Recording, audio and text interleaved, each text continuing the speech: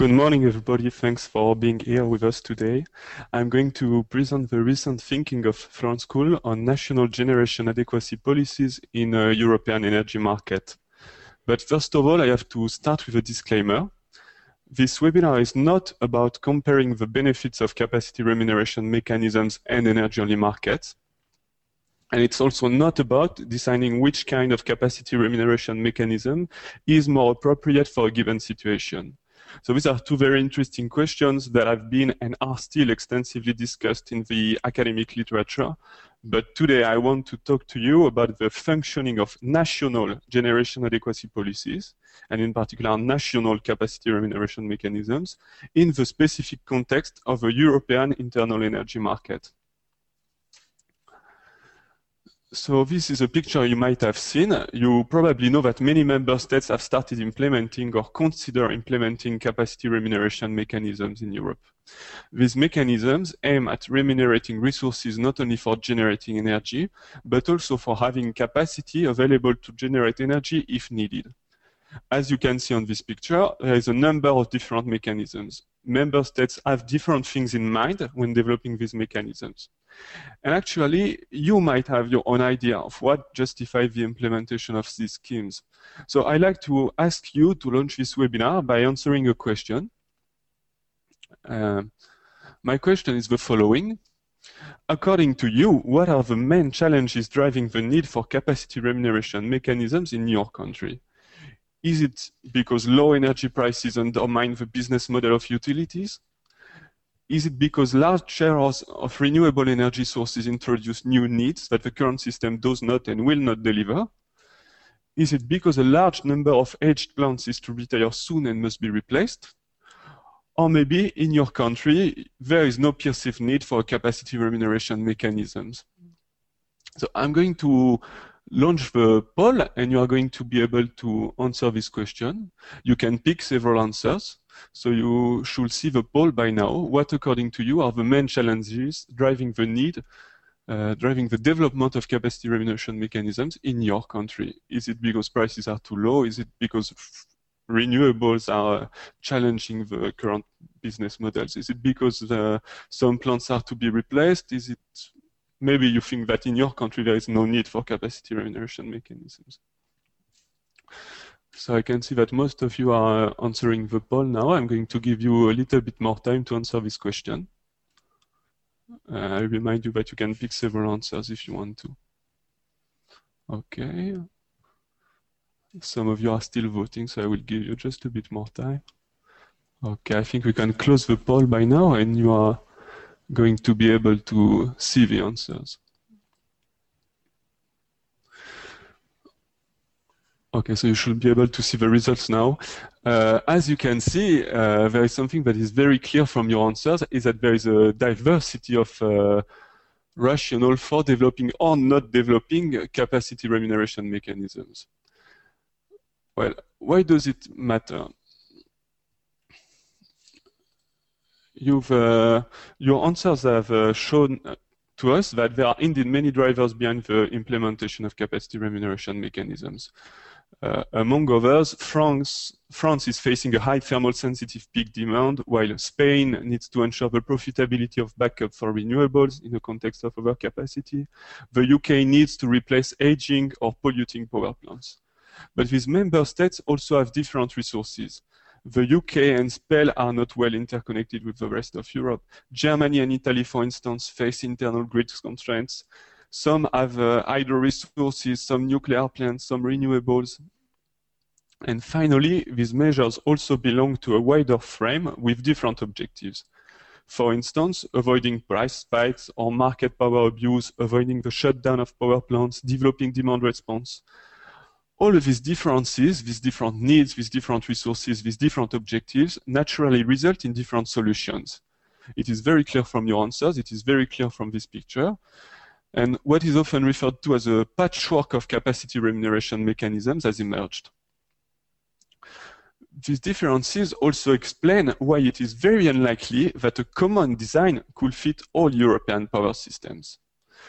It will be difficult to conceive an harmonized scheme that could fit the needs all these different needs and all these different resources.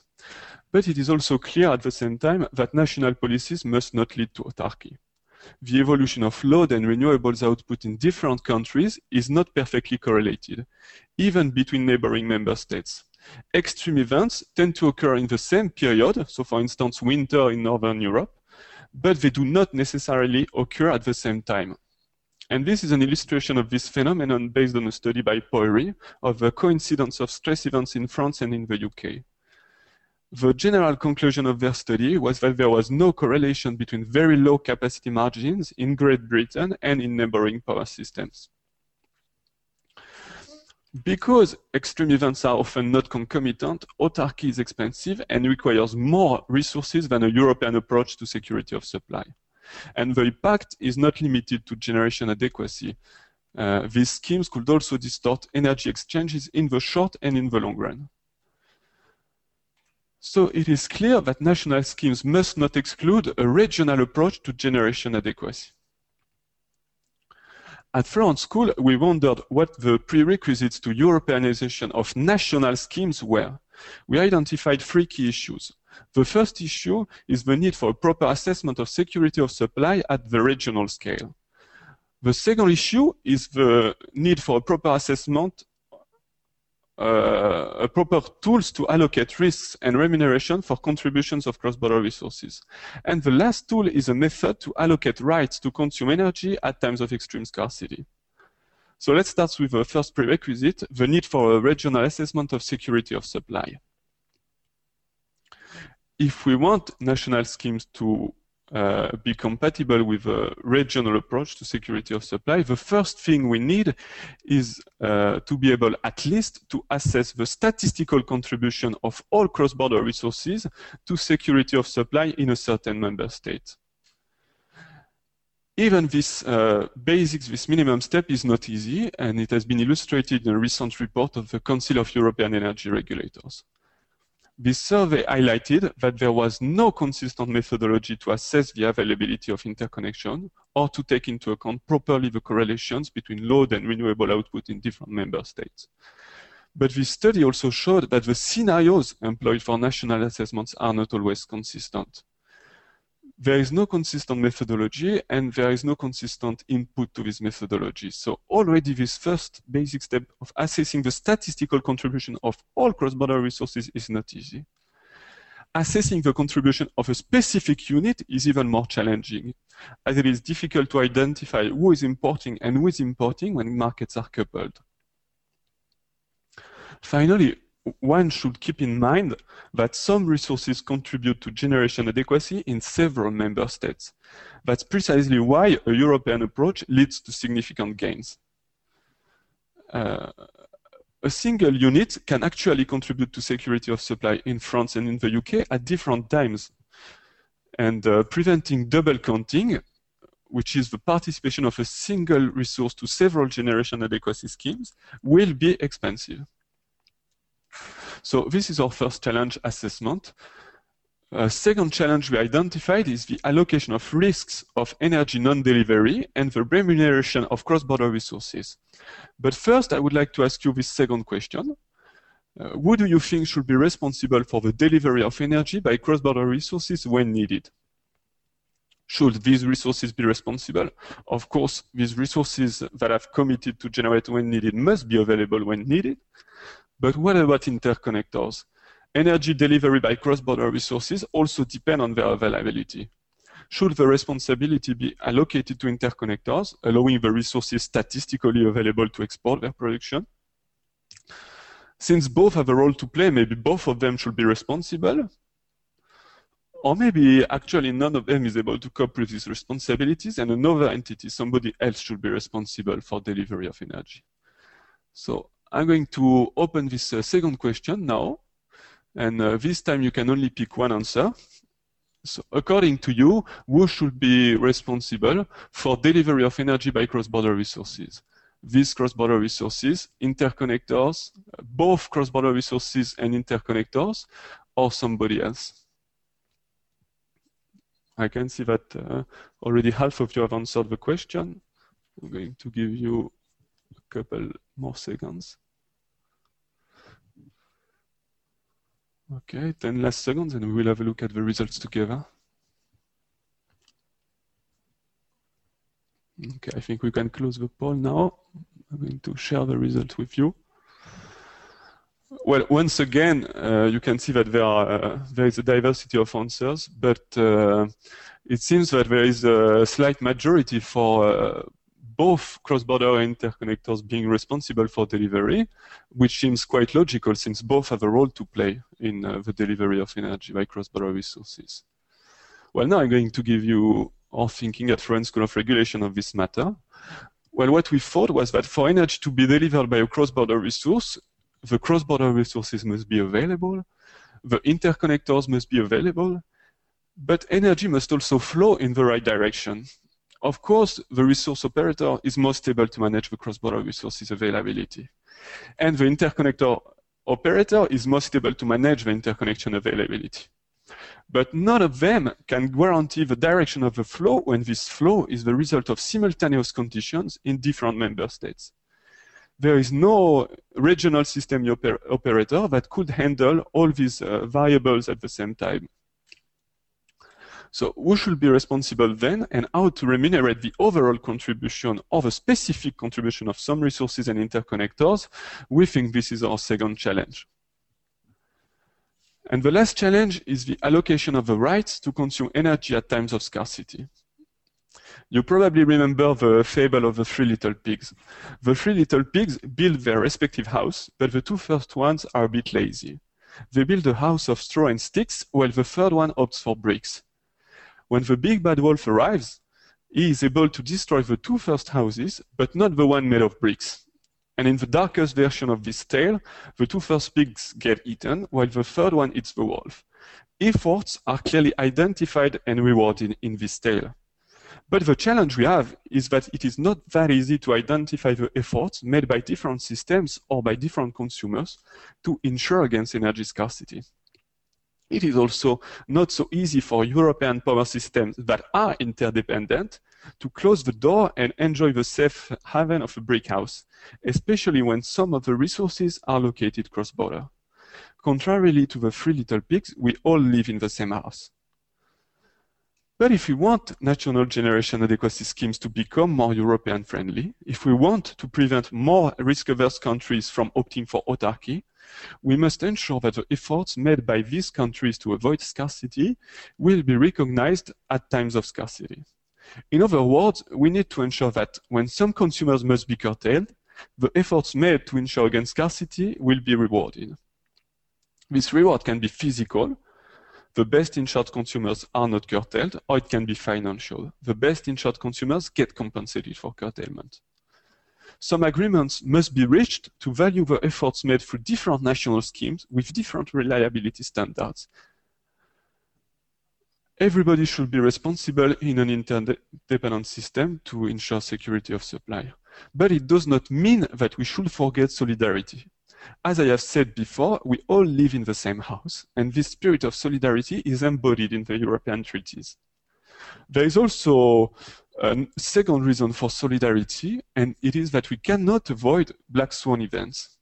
So the essayist Taleb has developed this concept of unexpected events that have a very low probability, but have a very high impact, and are only predictable ex post. So ex post, we are able to explain why we should have been able to predict them, but before we have no idea they will occur. By nature, there is no way these events can be addressed through market mechanisms and allocation of rights according to efforts to prevent them. We will need solidarity anyway when these black swan events will occur. And this implies that we must define clearly when scarcity should be dealt through market mechanisms and when solidarity should apply. So to summarize, autarky will be costly. We need to find a way to allow a regionalization of generation adequacy. It is difficult to design a capacity remuneration scheme fitting very different resources and very different needs. So we need to allow participation, at least implicitly, of cross-border resources into national generation adequacy policies. We have identified 3 challenges. It is clear that none of these challenges will be easy to solve and that we have a long debate ahead of us. So we can start by debating today. Before answering your questions, I'd like to ask you one last contribution to this webinar. What is, according to you, the main challenge for regional approach towards security of supply? It's the main challenge, the assessment of generation adequacy at the regional level. Today we have different methodologies, different scenarios. Can we find a way to assess properly generation adequacy? Is the main challenge allocation of risks and remuneration for the contribution of cross-border resources? Who should be responsible? Interconnectors, cross-border resources, somebody else. And finally, we have our third challenge, which is the allocation of rights to consume energy at times of extreme scarcity. How to manage a set of economically compatible incentives with solidarity principles. And after all, maybe you think there is something else that we did not take into consideration. And we will be very happy to take your suggestions. So I'm now going to open this final poll, and you are going to be able to answer this question. What is, according to you, the most significant challenge for Europeanization of generation adequacy policies? There is no right answer. It's what you think. Is the main challenge assessment? Is the main challenge allocation of risk and remuneration? Or is the main challenge allocation of rights to consume energy at times of extreme scarcity? I will give you some more time to answer this question. Yeah, you have already improved. You are much faster at voting. I will give you 10 more seconds. Once again, there is no right answer. It's after this short speech, what do you think is the main challenge? Okay, I'm going to close the poll now and share the results. Well, it's difficult to draw conclusions from such a poll, but it appears that assessment does not appear to most of you as the main challenge, and then there are shared concerns on allocation of risk and remuneration and allocation of rights to consume energy. And there is also a small share of you that think we forgot something, so it's good we still have some work to do.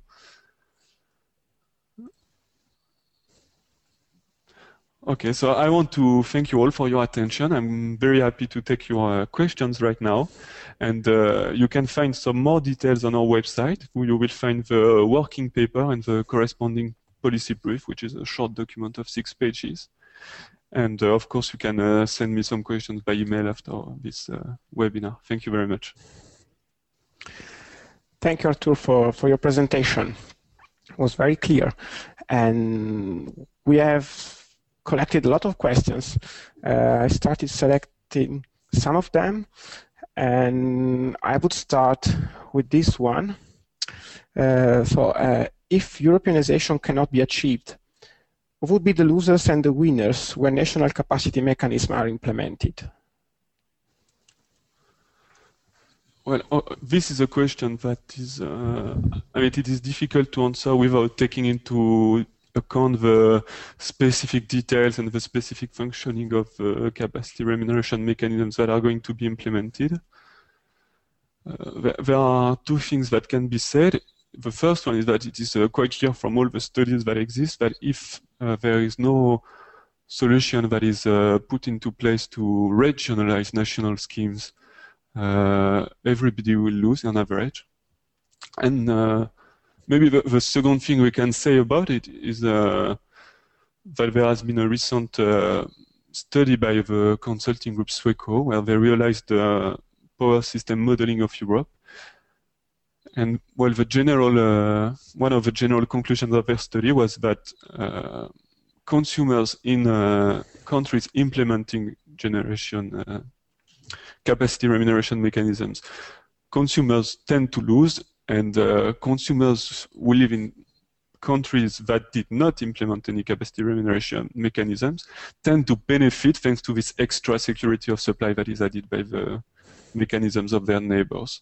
But of course, this is a result that depends a lot on the assumptions that are made and so on. Let's say that the thing that we can say is that the impact on the overall social welfare of Europe, if no regionalized solution is implemented might be small, but there will be strong distribution effects in any case. Okay. The second question is the following.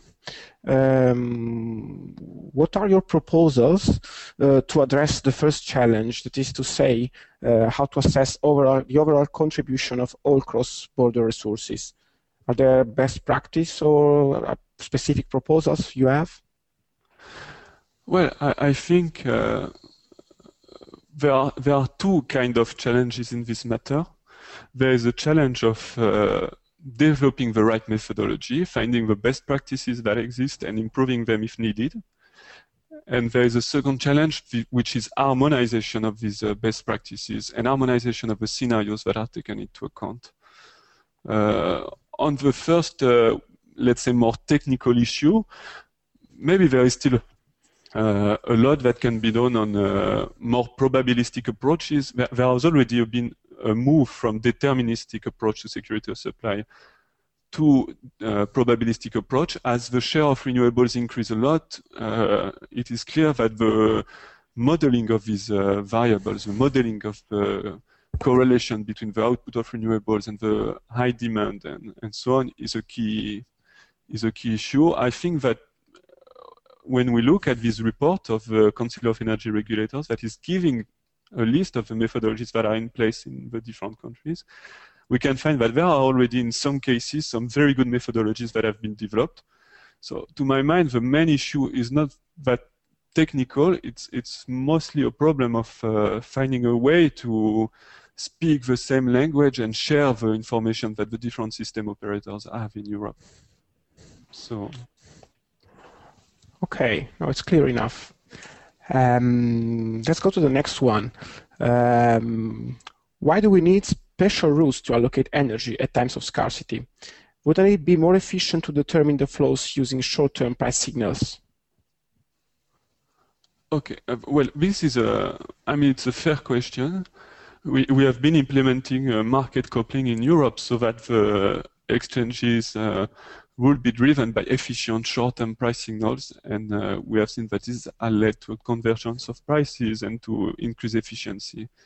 So prices can, to some extent, help making efficient the exchanges between countries in the short term. However, there are some times when the price signals are not significant or they are too slow to address the issues that pop up. And this is the case of some of the black swan events we have been talking about, when something that is completely unexpected and has a high impact occur, and it will occur because it happens all the time. We might need some other mechanisms to deal with these events. Price signals can deal with exchanges in general situations that might be able to deal with exchanges when we are getting closer to scarcity. But when there is scarcity in different member states altogether, price signals will not be able to drive the exchanges. And we will need, in any case, another mechanism. Well, okay.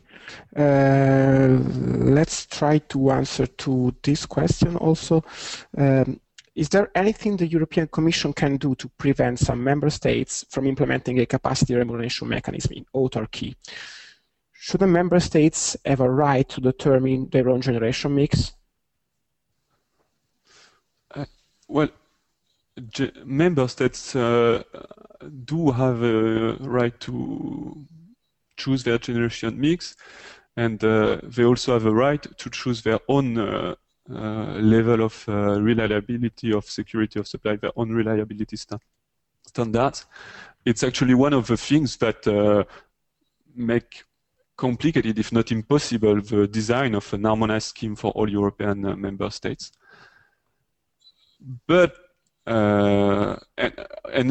security of supply is seen as something of general interest, so member states are allowed to take some action to ensure security of supply.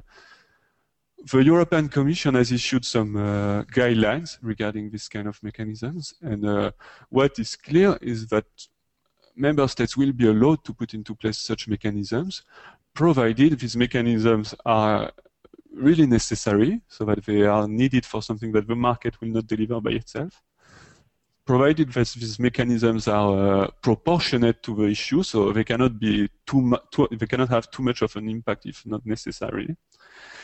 And the last thing that is clear is that these schemes should not be closed to cross-border resources. They should not discriminate any resource in general, and in particular cross-border resources. And the European Commission has strong powers regarding state aids, regarding the freedom of trade, and that is considered as a good, to make sure that the national schemes do not go too much into autarky solutions.